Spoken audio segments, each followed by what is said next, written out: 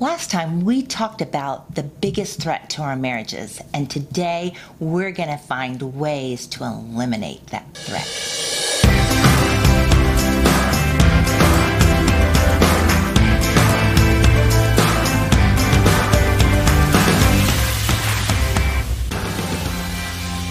So what's the biggest threat to your marriage? Distraction. The biggest threat to your marriage is distraction and inattention, because it causes all kinds of problems in your marriage, and it breaks your level of intimacy and it lowers your level of connection. If you want to hear more about that and you missed last time, watch last week's video. This week we want to talk about things that help eliminate this threat. Just some of the ideas that we've come up with that help guard your marriage and teach you how to give attention to each other. How to pay attention. Yes, how to pay attention. So here's 5 tips. So one is just that gratitude. Being thankful for all your spouse does for you or your family. You may feel like, what do they do for me? What does that do for me?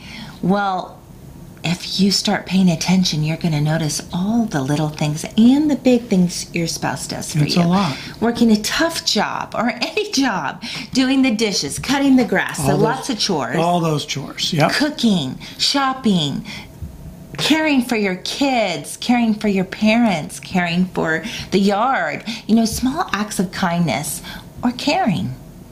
It's really easy to take those little things for granted. Yes. And when you pay attention and you're thankful for them, it really puts you in a better mindset. The second thing that you can do to pay better attention is to watch for bids for connection and attention. Yeah. Bids are little things that your spouse does that send a message, I want to connect with you. You know, I missed a bid with you last night. I remember we were in the kitchen, and just as you went by me, you just kind of put your arms around me, and I just kept on going. Like, that could have been a kiss. That could have been a glance. It can be that simple.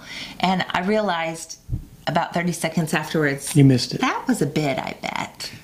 So other kinds of bids you can notice is to have a genuine conversation in response to a sigh or expression of concern, if you notice that your spouse is stressed about something. It can even be something positive like, oh, I heard the best message.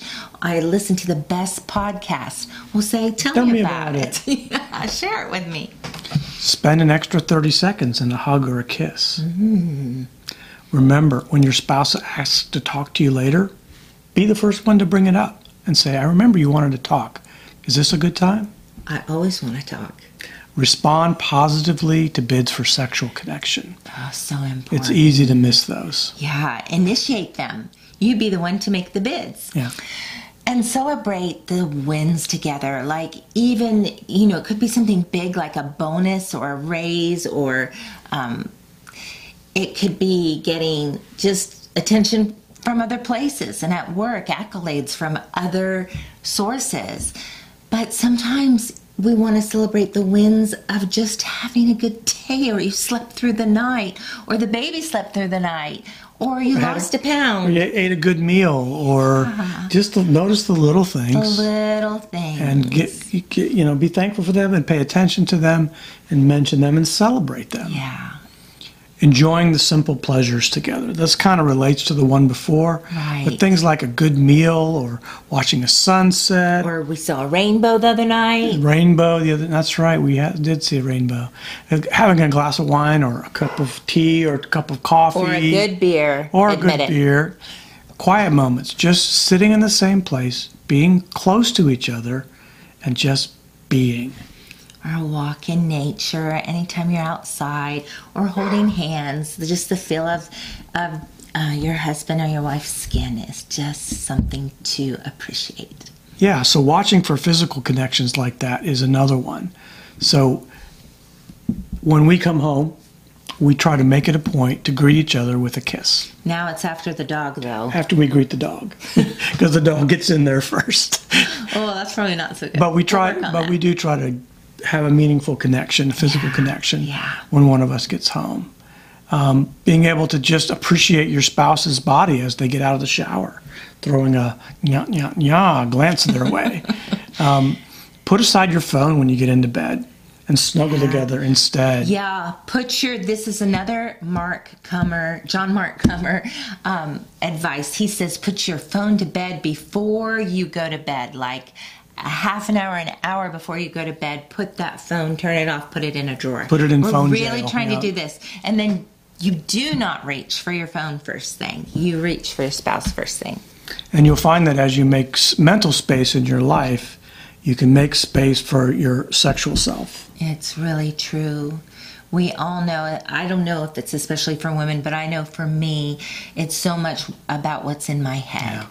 And I've got to ground myself and be aware of what's around me. Yeah, the saying is your brain is your biggest sex organ. So I think that's really true. When you're overtaxed, overstressed, when you have no margin, you have no desire. Yeah, there's no room for desire. Because what you don't give attention to, you don't can't love and adore. Yeah, it's hard to.